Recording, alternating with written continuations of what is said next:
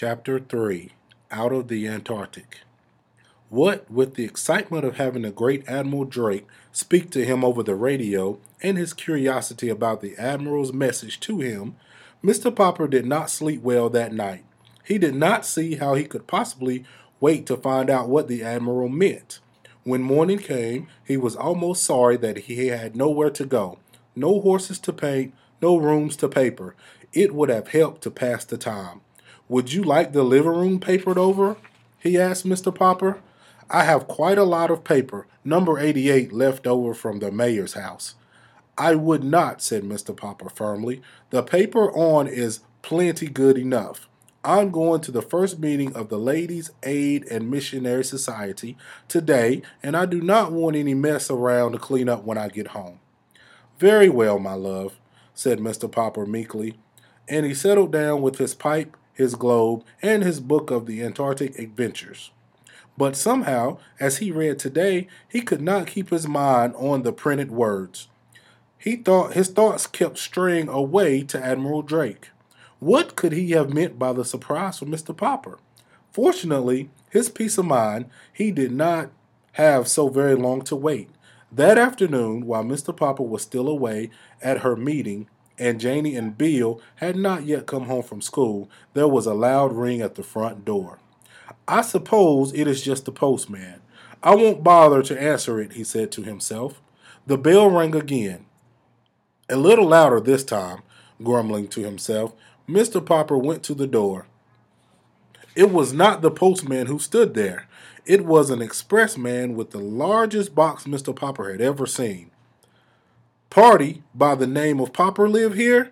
That's me. Well, here's a package that's come air express all the way from the Antarctic. Some journey, I'll say." Mr. Popper signed the receipt and examined the box. It was covered all over with markings.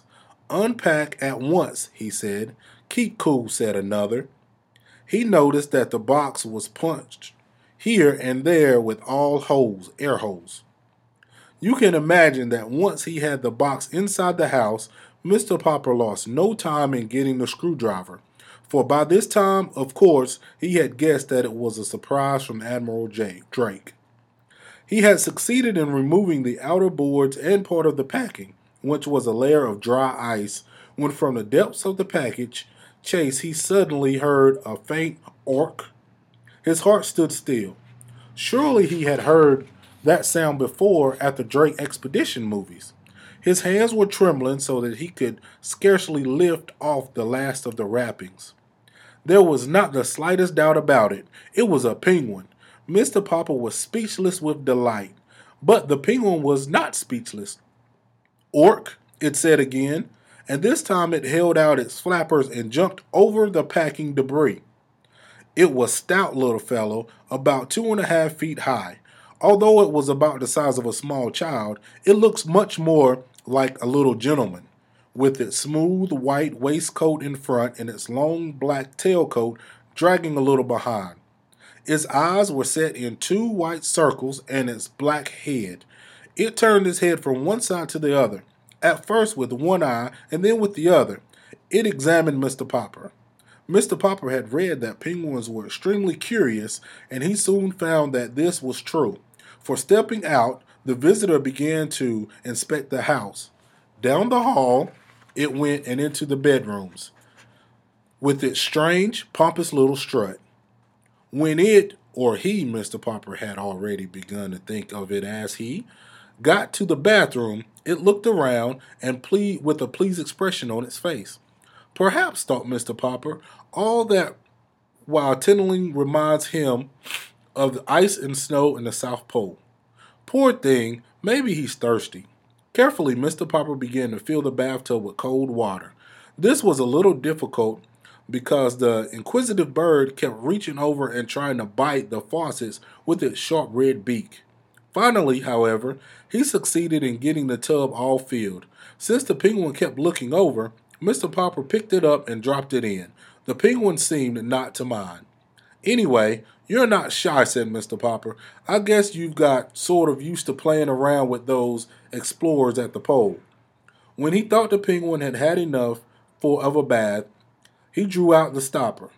He was just wondering what to do next when Janie and Bill burst in from school. "Papa," they shouted together at the bathroom door. "What is it?" "It's a South Pole penguin sent to me by Admiral Drake." "Look," said Bill, "it's marching." The delighted penguin was indeed marching. With little pleased nods on his handsome black head, he was parting up and down inside the bathtub.